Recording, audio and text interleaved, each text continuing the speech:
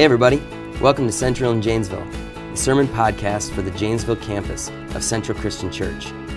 Today we've got a short devotional podcast to go along with our regular Sunday sermon podcasts. This is your campus pastor, Kellen Anderson.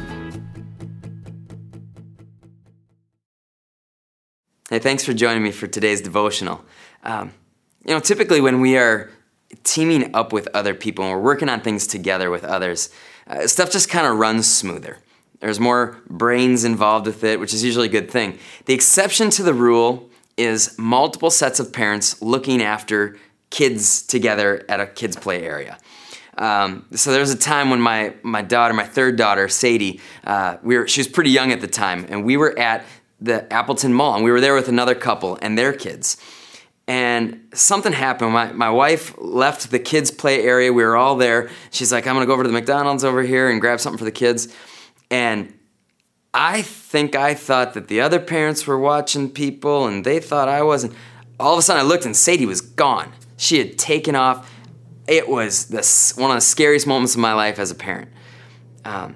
See, usually when people come together and they join in an effort together, it goes better than when it's just one person trying to accomplish that thing. But when multiple people think that, you're looking after the kids and you're looking after the kids can get lost and it's scary.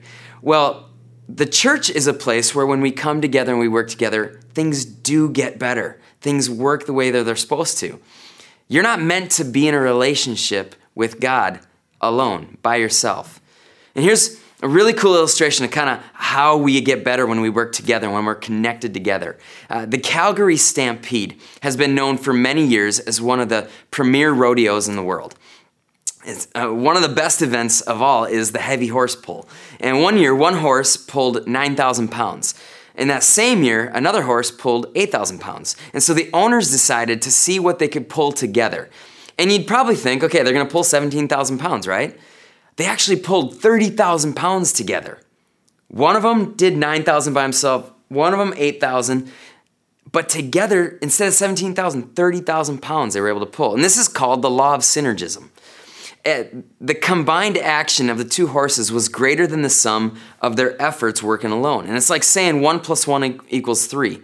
Now, in the body of Christ, there is almost a spiritual law of synergism that's at work. When you connect with other believers, your output as a Christian becomes better than it ever would be on your own.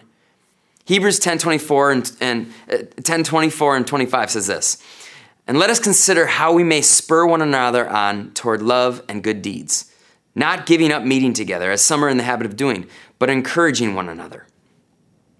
What do you think the writer of Hebrews means why should we get in the habit of meeting together? Why does he encourage that? What's the point? You are what your habits are. Your habits represent the things that really matter to you. When you let go of the habit of meeting together as a church, what fills up in that place of that habit? You don't need to go to church to have a relationship with God, but you have to have a relationship with God. You have to make God a part of your daily life, in your daily habits.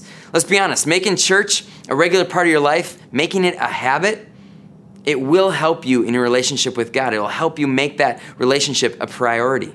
Ecclesiastes 4:9-12 says that two are better than one because they have a good return for their work. If one falls down, his friend can help him up, but pity the man who falls and has no one else there to help him up. Do you just live without any thoughts about your character?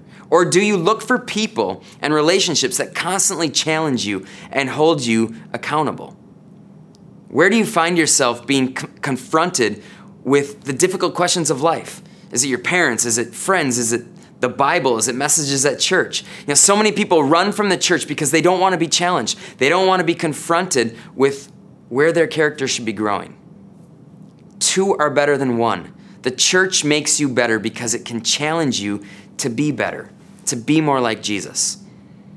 Without that constant challenge, we tend to let ourselves go down a less than perfect path. I want to challenge you today. What does your relationship to the church look like? Have you let your relationship with the church go? Because a lot of the times when I see people let their relationship with the church go, it also means that they let their relationship with God go. Again, you don't have to be a part of the church to have a relationship with God, but man, it helps. God wants you to be the hands of Jesus in the world while you're here on this planet. But he knows that you're incapable of being effective all on your own. So he built his church, the church of Jesus Christ, to be an army that you can be a part of and that it can help build you up stronger in your own faith. Like any army, the whole is made stronger by putting every individual into training and growing the individual to be stronger.